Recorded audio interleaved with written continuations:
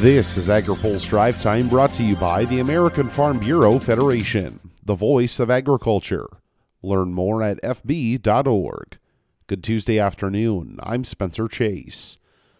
The Senate Agriculture Committee examined legislation today that would reform the way cattle are bought and sold, and a supporter of the legislation liked the way it went. Nebraska Republican Deb Fischer is one of the lead sponsors of the bill. She says the legislation looks to her to be in good shape. We have a strong bipartisan bill. We have the votes, I believe, to be able to get it out of committee. If you listen to senators, you can kind of tell where they are on that too. And we have, like I said, 19 senators right now that are co-sponsors of the bill.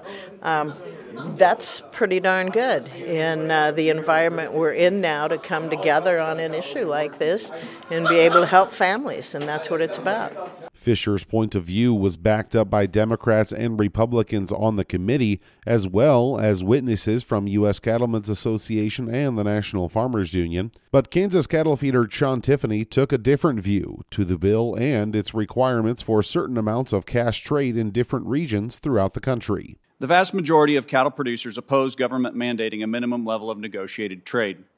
In February, members of NCBA adopted policy opposing government mandates on cattle marketing methods. KLA joined with 29 other NCBA affiliates in a letter to this committee expressing opposition to marketplace mandates. In January, the American Farm Bureau Federation took a position in opposition to marketing mandates. Having participated in both the KLA and NCBA policy process, I can tell you those members overwhelmingly believe cattle producers should have the opportunity to market their cattle how they see fit, without arbitrary limitations imposed by the federal government. Ag Committee Ranking Member John Bozeman says he understands the complexity of the issue at play, but says he isn't sure the current legislation is the right approach. My stance is we desperately need increased competition. We desperately need increased transparency. What we want, though, is a vehicle that actually makes a difference in that regard, and then tries to get rid of this tremendous difference compared to the price that the consumer's paying versus the price that the cow-calf, the bottom end, is paying. You can read more about the hearing in our coverage on agripulse.com. The ag industry and the federal government are both flagging their frustration with the nation's rail shippers. AgriPulse's Amy Mayer has more. The Surface Transportation Board is holding 2 days of hearings this week about shipping delays that have impacted grain buyers and sellers, and, especially at this time of year, fertilizer shipments.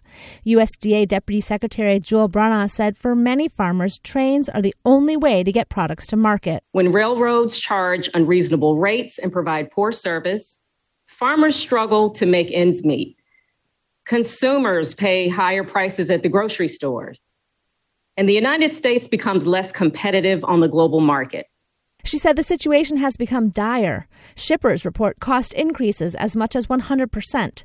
Some grain elevators are full and unable to buy more from farmers. We've even heard that some producers have been so close to being unable to feed their livestock and poultry that they were preparing to depopulate their animals. That is something a farmer should never have to do. Efforts are underway, including a call for rail companies to share more data. Transportation Secretary Pete Buttigieg told the commission that's an important start. We can improve service by better collecting and sharing data. When the different links in the supply chain, from ports to warehouses to freight companies, all use different systems and don't share data, it leads to wasted time, which translates to higher costs for shippers and consumers. Shippers and a member of the Federal Maritime Commission also testified today. The hearing continues tomorrow. Amy Mayer, AgriPulse. Now, here's a word from our sponsor. Today's AgriPulse Drive Time is brought to you by the American Farm Bureau Federation. Farm and ranch families care about their communities. Through the Harvest for All program, Farm Bureau donated the equivalent of 30.5 million meals in 2021. Learn more at fb.org.